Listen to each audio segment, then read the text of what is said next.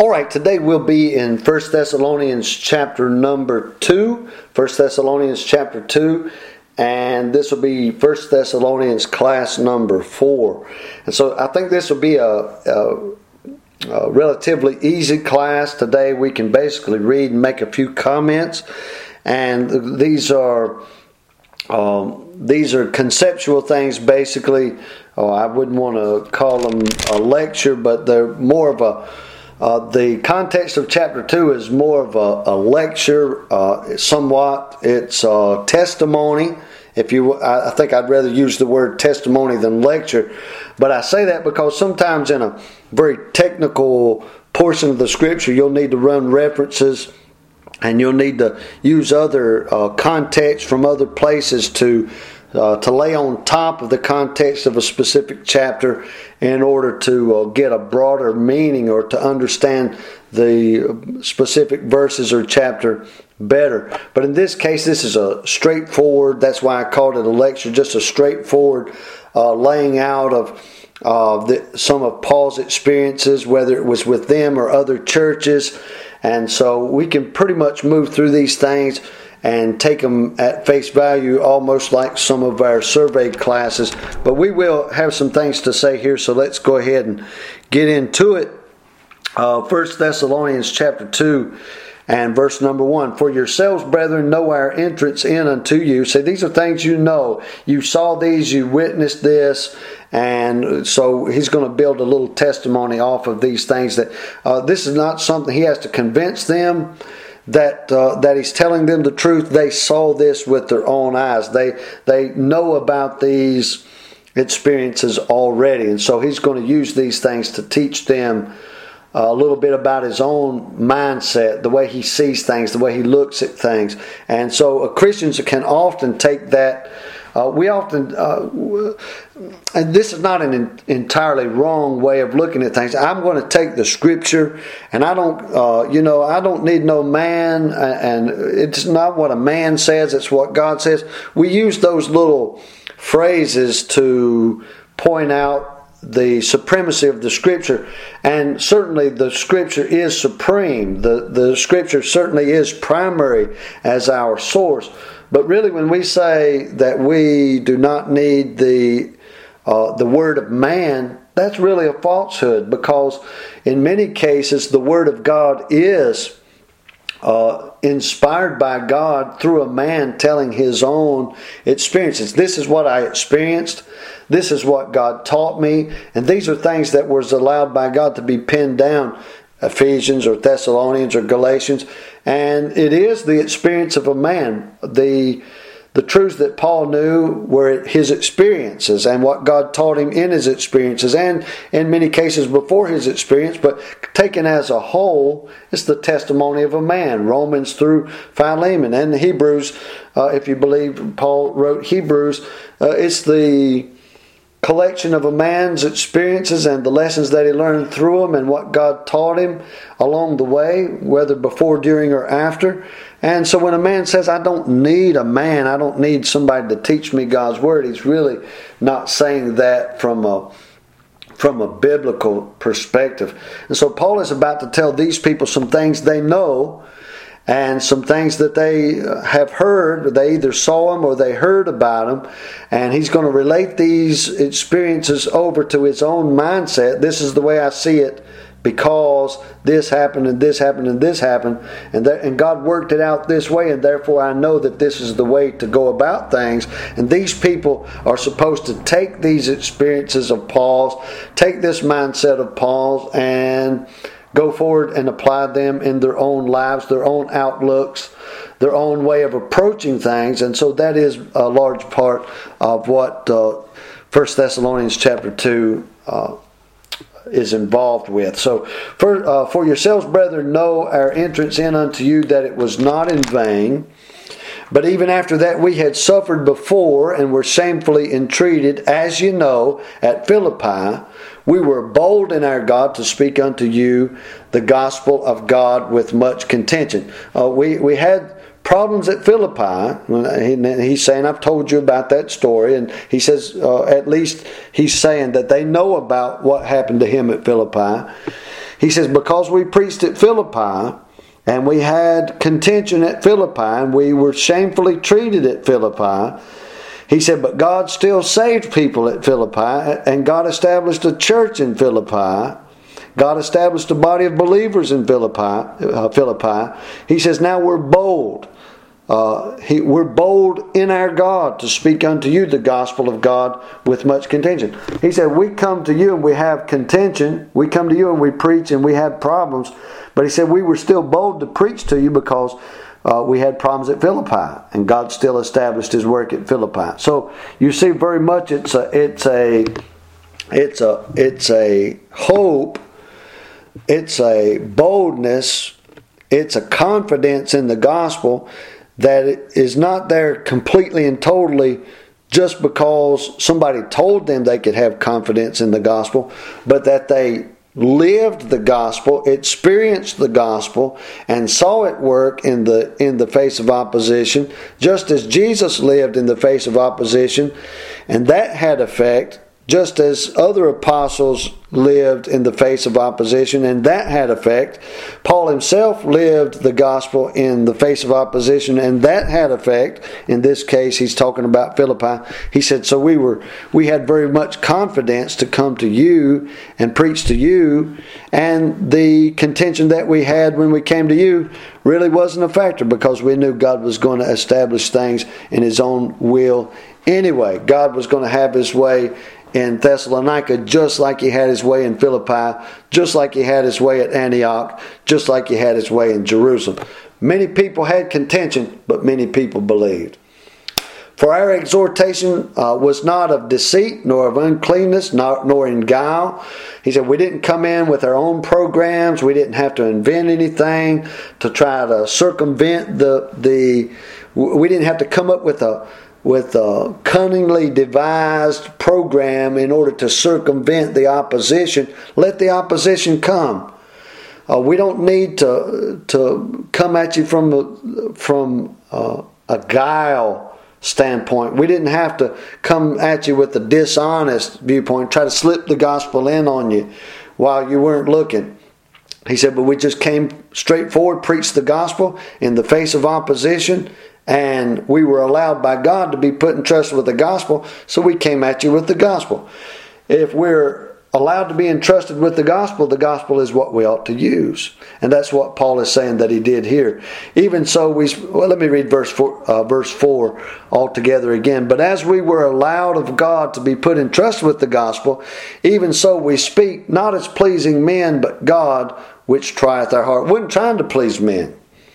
A lot of times in the modern day, 2021, we're talking about trying to approach men from a softer sense of things, to where, and really all you're trying to do is trying to circumvent or circumnavigate the circumnavigate's not a good word. I'm in my history class now. Trying to circumvent, to go around the resistance, go around and it's okay to want to get as many people as you can, and you don't have to go in and slap somebody in the face and and be rude and be a jerk and stuff like that. But Christ is a rock of offense. The gospel is offensive to people. You are not good. Christ is good. You need to be saved. And the proving of that can be a very brutal thing on a person's mentality, a lost person's mentality. So he says, we didn't use, in verse 5 he says, neither at any time used we flattering words. He didn't approach them with flattering words. Now when somebody is saved and they need comfort, they need relief, they need healing, you're still not using flattering words, but you use comforting words. And so Paul said, we didn't use flattering words, as you know. There's that phrase again. You know what we're talking about. This is an experience that you witnessed yourself, and the overall gist or the overall purpose of this chapter is to tell them this is the way it worked for us. This is the way it worked for us in many, many places. So this is the way it's going to work for you. So you're to use the same techniques, the same methods that we use, which is the preaching of the gospel. But as we were allowed of God to be put in trust with the gospel, even so we speak, not as pleasing men, but God which trieth our hearts. God tries our hearts. God continually deals with our hearts about not just sin and not just the ways in which we come short on a daily basis. God tries our hearts in what manner we go about preaching the gospel. He continually tries us and reproves us in making sure that we continue to do things the way He planned it out. And the way He planned it out showed up in His life. Much contention. Verse 2, as he says here in this passage of Scripture. Christ met much contention. The apostles met much contention. Paul met much contention. Timothy, Titus, they met much contention. The second generation church met contention. All down through history we've met contention. But at this day and time, what we call the Laodicean church that's rich and increased with goods, they want to keep those goods, and they want to keep the high profile of the church, so they're willing to make peace with the world and make nice with the world in order to do away with that contention. It's easy things, smooth things, encouraging things. That's just not the way God set it up. And if you're dealing with that kind of a spirit or that kind of a teacher, you're dealing with the devil. And so this is exactly what he's talking about in this passage of Scripture. You're to use the same methods year after year, generation after generation, and let the chips fall where they may. Some people are unbelievers. They're going to contend with you. Some people are believers. They're going to submit themselves to God and get with the program. For neither at any time used we flattering words, as you know, nor a cloak of covetousness. God is witness, nor of men sought we glory. It doesn't matter how big our church is or how many conversions we got. We want all the conversions we can get. If we could win the whole town, wonderful. But we've got to win them with the gospel, not with our cunningly devised fables or not with our cunningly devised programs. But if we're going to win everybody in this town, we're going to have to win them with the gospel that says you are a sinner. You are nothing. You have nothing in your life that would commend you to God. And in that sense, you are nothing, and Christ is everything, and He has made a sacrifice that will commend you to God. He is the payment for God to pay attention to you now. And that if you'll find yourself in that condition and submit to that condition and call upon God, He will save you. If not, you cannot be accepted in the beloved. And it's very rough, but men are very rough. It's very terrible, but the consequences of sin is very terrible. And so these things are a must. These things cannot be messed around with or tweaked to, as it says here, flatter or use a cloak of covetousness or as a means of pleasing men and please them into accepting the gospel. It just can't be done. Just can't be done that way. He says, nor of men sought we glory, neither of you, nor yet of others, when we might have been burdensome as the apostles of Christ. He said, we weren't trying to build glory, not from you or anybody else. We weren't trying to be a burdensome to you, but we were trying to be, as he says in verse 7, gentle among you, as a nurse cherisheth her children. A nurse that takes care of children, well, they care for their needs and they care for their problems and they fix their injuries and different things like that. They make sure their education is correct and all sorts of different things that a nursemaid for children would have to employ herself with. This is the same thing for winning folks to Christ. There's a severe illness that a lost man suffers. That has to be corrected. There is discipleship after salvation, all sorts of things. And so it's a gentle approach, but it's also a very bold approach. It's also a very straightforward approach. It's also a very offensive approach. And so it's not man-pleasing. It's not flattering. It's not covetousness, but it is gentle. And there are many parts of the gospel that should be gentle. There's, when we get over into the book of Timothy, we'll talk about some of the aspects of the ministry. There's correction. That's not always lovely. There's instruction in righteousness. You can be very gentle in that. And you should be very gentle in that. There's rebuke. I've never heard a nice rebuke. And some people can do it nicer than others. But a rebuke is a rebuke. If you've been rebuked and been offended by it, get over it and get on with your life. Could somebody have been... could somebody have had more manners and been less of a jerk? Certainly.